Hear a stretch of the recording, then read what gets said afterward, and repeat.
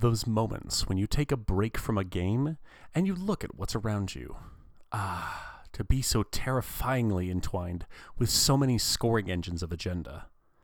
I'd rather to recoil than continue, but truthfully, nothing is really ever asked for, such that all of life is a gift. And so, whether it's a lion there upon you, or a wolf, or wolves, or a cloud, or suits, or ideas, or beliefs, or distinctions, or words, or whatever, you should correspondingly act according to whatever fancy strikes you. But you should act, or not act. It's at least that you should choose.